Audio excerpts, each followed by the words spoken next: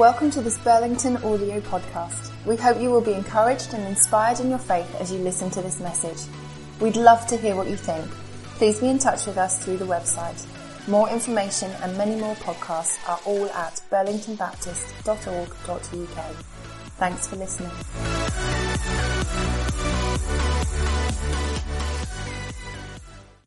Great job, Izzy. Thank you very much indeed. How's the summer going? It's going. And because it's the summer, we're encouraging people to change their rhythm. So as a result of that, we're encouraging as many people as we can, particularly hardworking volunteers on a Sunday, to have time off. Particularly we think of our kids, teachers and helpers, and our youth helpers and leaders and so on. And we're stripping things back for a season on a Sunday, so this morning's service will be shorter than normal. Your reaction gave you away. May the Lord judge you harshly for it. They will be shorter for good reason, and we're encouraging all of us to think about not just the celebration part of our church life, but the community aspect of our church's life. And many of you, if Facebook can be believed, have been sharing meals of different kinds.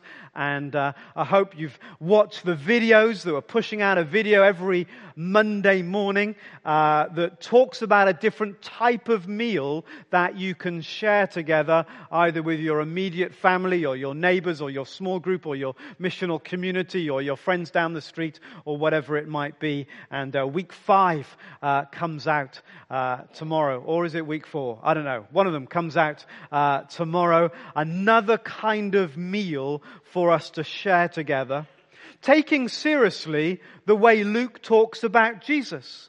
Luke talks about the mission of Jesus, saying that the Son of Man came eating and drinking.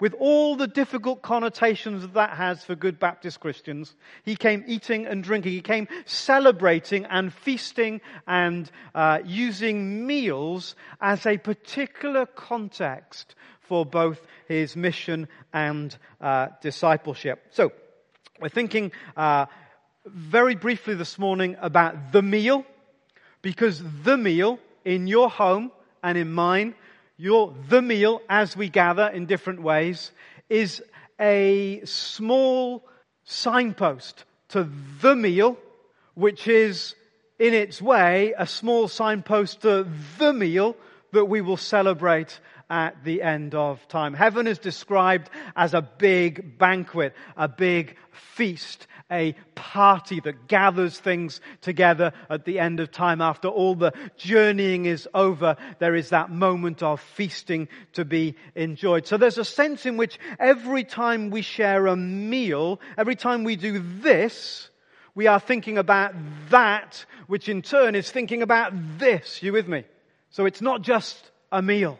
It's a signpost, a moment, a context, an expression. You could even go as far, and I don't mean this with a big S, is to say that a meal is a sacrament. That in the sense of the meal, our ordinary everyday meals, they are moments, sacraments where God chooses to meet us, to work through us and to touch us and to impact our life. So every meal then is an opportunity to look back with thanksgiving. If we could have that slide on the screen for a sec, that would be brilliant. An opportunity to look back with thanksgiving. At the beginning of your meal, you do what? You say grace. Maybe. And we call it the grace. Say the grace. And grace means what? Grace is a gift. A gift, even we talk about grace being a gift we don't deserve even. So that right at the beginning, we're acknowledging that somehow in this meal, whatever it is, we say the grace. This is a gift. This is a moment in time when I am checked in my busyness to go, hey, I need a thankful heart. Because this moment is a gift. And it's not just the food, is it? It often, I've often reflected that if all we needed was fuel, we could fill up at a fuel pump. I mean, how romantic would that be? We could take a pill or something. We could swallow something. We could put our fingers in something. There could have been a myriad ways that we could refuel. But it's so much more than refueling. There's a sense in which we're forced to stop and go, thank you. We look back in thanksgiving. And maybe we often perhaps thank the cook, rightly so. And I'm reminded of those verses back in Deuteronomy that says sometimes when we prepare a feast, we might be quite in that kind of dinner party-esque way, quite kind of pleased at what we've provided for our guests. And it says way back in Deuteronomy, at the beginning of the people's history, remember it's God himself who gave you the ability to produce wealth. That even what you think you've created yourself is ultimately a gift from the Creator. The food is his, we are reminded. But then the table is his also. And the chairs around the table are his. And the carpet on the floor, if you have one, is his. And the lights are his. And the roof is his. And in fact, the house is his. In fact, it's all his. When your kids say you don't give them very much, just go, huh? Because that's how God goes sometimes. And just that, however simple the meal, that pausing to go, hey, thank you. Because all of this is a gift. And of course, in that moment, we mimic this table, which is all about pausing and stopping and going, thank you.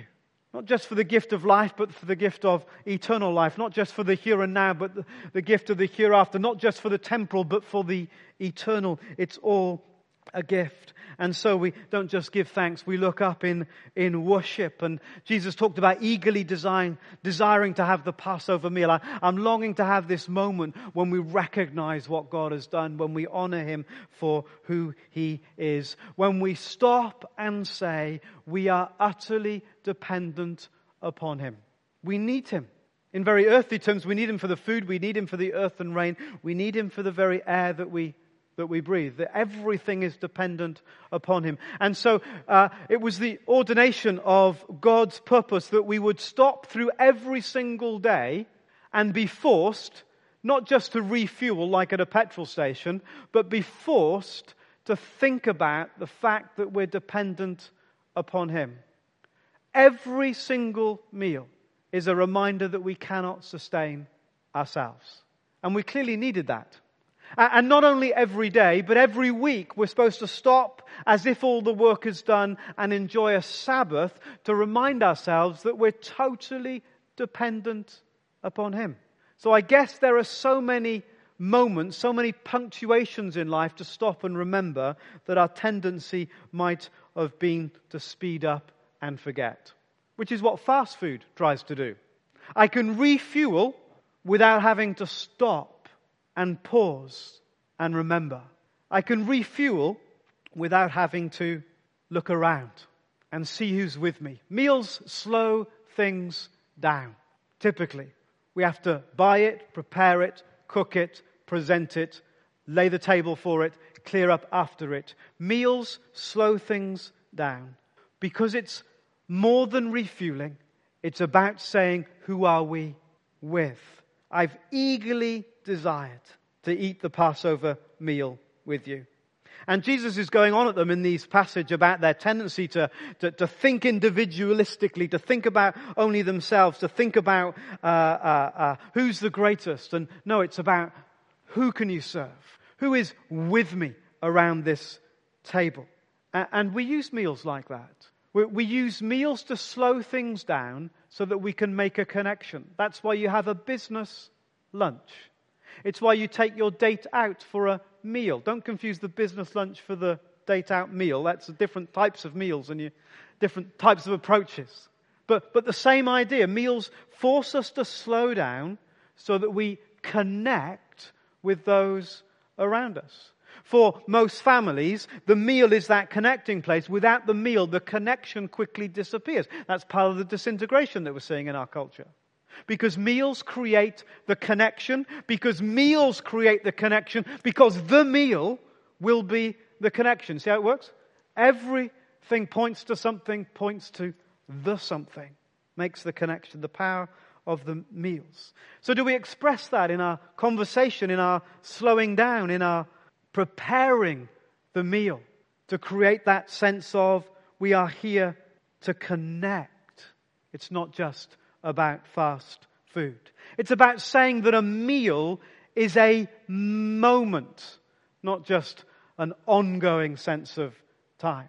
So typically in our home, if the boys are laying the table, they will naturally think that a pile of knives and forks in the middle of the table is sufficient, because everyone will have the tools for the task.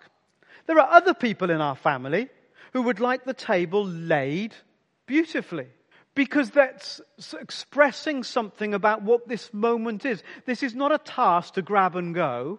This is a moment for us to share. The meal connects us. And because the meal connects us, it challenges us. It challenges us about what's going on inside. If you're super grumpy, you will be found out at meal times. If you're angry and had a bad day, you will be found out at meal times. If you're on cloud nine and something brilliant has happened in your day, you will pour that out at meal times. That connectedness reveals who we are. And isn't that what happens at the Lord's table? So let a man or woman examine himself. That's what the letter to the Corinthians is all about. Don't keep eating the meal without recognizing that it's a moment, and that moment draws out of who you really are. What was hidden, Judas the betrayer, came into the light at a meal table.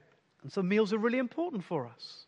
That we connect, that we're open, that we realize who we are journeying with. Let a man or woman examine him or herself. But it's more, isn't it? Because it's always pointing us forward. We renew our sense of fueling, we renew our sense of togetherness, and it builds confidence for the day to come. We renew our sense that God's provision is complete, and it renews our confidence for the day to come. And we remember that as we gather round any table, wherever we are, in the name of Jesus, we anticipate that one day there will be this table that we will gather round in the kingdom of heaven. And so our confidence is renewed. And let's remember, though, that the context of this communion table, in biblical terms, is mostly placed within the home rather than in the church. And it's placed within a feast rather than in a frugal meal. I'm not sure. I haven't had the time to look it out. Maybe you know and you can tell me afterwards. But something that was designed as a feast has ended up in almost all our church traditions to be a tiny, tiny, tiny bit of bread. Because he wouldn't, and a little teeny weeny bit of wine. I don't know whether that was because we went through a stage when we had no resources and thought this is the only way to do it. But it belittles the image that it was there to create. It was in the midst of the Passover feast, the meal they would have spent their most on, that Jesus took bread and drank wine. And so somehow placing the bread and wine in the context of a feast might sometimes be a better place for it. You with me? Because it mimics the messianic, the heavenly banquet. I don't think when we get there at the end of time there'll be a tiny little bit of bread and a teeny weeny little glass. There'll be a feast laid out for us. And so we remember that we eat and we drink in that context of the wider feast. And of course, it can't stay there, can it? It can't stay around the table. We need to be ready to go. He talks about Peter going out. And Peter was going to go out and actually disown Jesus. And we go out from the meal.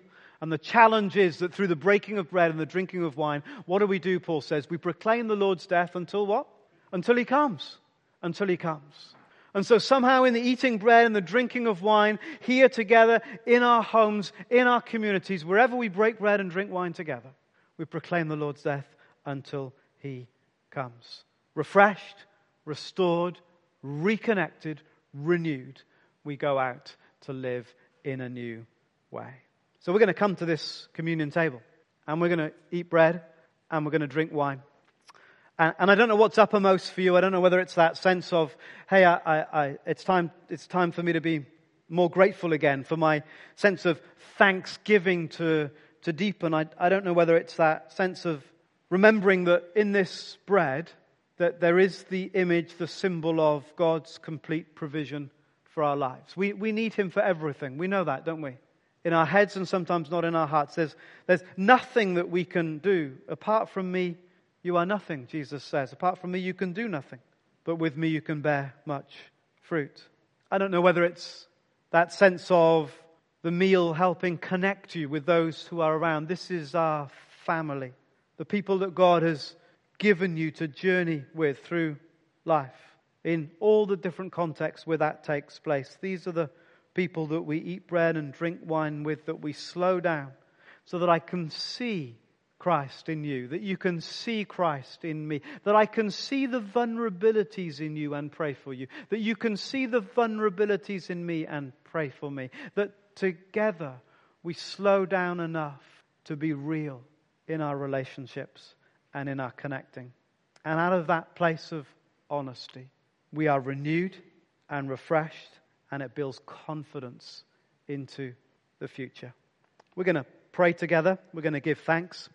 And maybe just a few of you would like to come and lead us in our prayer of thanks this morning, as we give thanks for the bread and the wine, as we give thanks for what our meals, this meal, the meal, symbolizes in our lives.